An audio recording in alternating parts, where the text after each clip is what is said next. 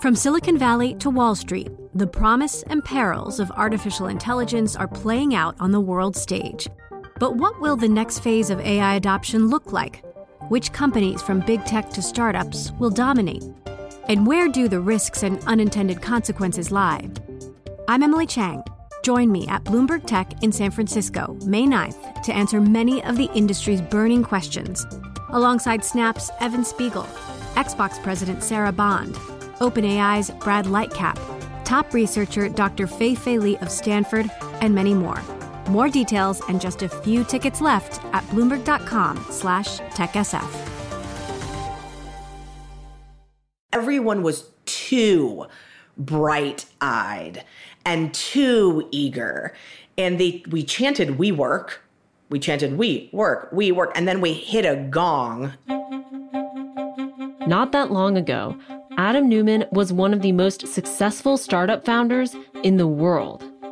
He was a visionary leader who said he was going to overturn a $1 trillion industry. At WeWork, we really strive to help you as much as we can. Focus on doing what you love. Create your life's work and let us take care of the rest. Venture capitalists were falling all over themselves to invest in his company. WeWork has revolutionized the leasing of office space. $10 billion invested in this company. It's the second largest venture capital investment of all time. He ran the most valuable startup in America, and he pitched that he was going to revolutionize your work life. It sells fun. I mean, it sells excitement. You don't even have to go out to a bar or a club. We will bring that all to your office space where you sit and do work. The bar is now at your desk. So when you first walked in, you're like, dude, this place is awesome. Like, what is going on? But as Adam raised more and more money, things started to get strange. You know, if Adam was coming down the hall, it's like every executive's butthole tightens. Like everybody just got really like, oh my God. He started saying things like he wanted to live forever, be the president of the world. WeWork was nothing without Adam Neumann, right? No one was investing in WeWork. They were investing in Adam Neumann. But I think we fall in love with these personalities, and the emperor wears no clothes. And in the span of just a few weeks, everything changed. Office space startup WeWork has officially postponed a plan to go public. WeWork is having trouble finding investor demand at 1/3 of the $47 billion price tag. The real concern is Adam Neumann, the CEO. Everything is on him. His performance will determine this. What went wrong? We'll take you inside the company with interviews from people who helped build WeWork and exclusive tapes of internal meetings where Adam talks to his employees in ways he'd never speak in public.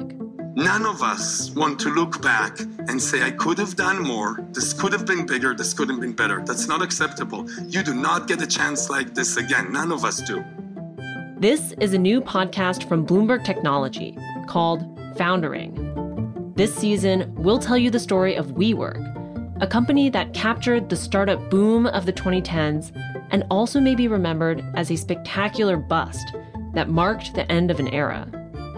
We'll take you into headquarters and inside the mind of the man at the center of it all, Adam Neumann. Why he built WeWork the way he did, what happened to the company, and what might happen next. Think about the long-term consequences of what this coronavirus has done. Curious what this means for WeWork now. WeWork is known for crowding people together in one shared workspace. Check us out. Foundering, a new show from Bloomberg Technology.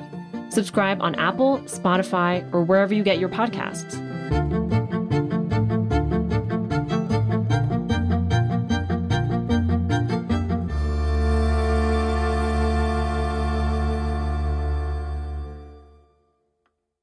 The countdown has begun. This May, 1,000 global leaders will gather in Doha for the Qatar Economic Forum powered by Bloomberg, held in conjunction with our official partners, the Qatar Ministry of Commerce and Industry and Media City Qatar, and premier sponsor QNB. Join heads of state, influential ministers, and leading CEOs to make new connections and gain unique insights. Learn more at QatarEconomicForum.com.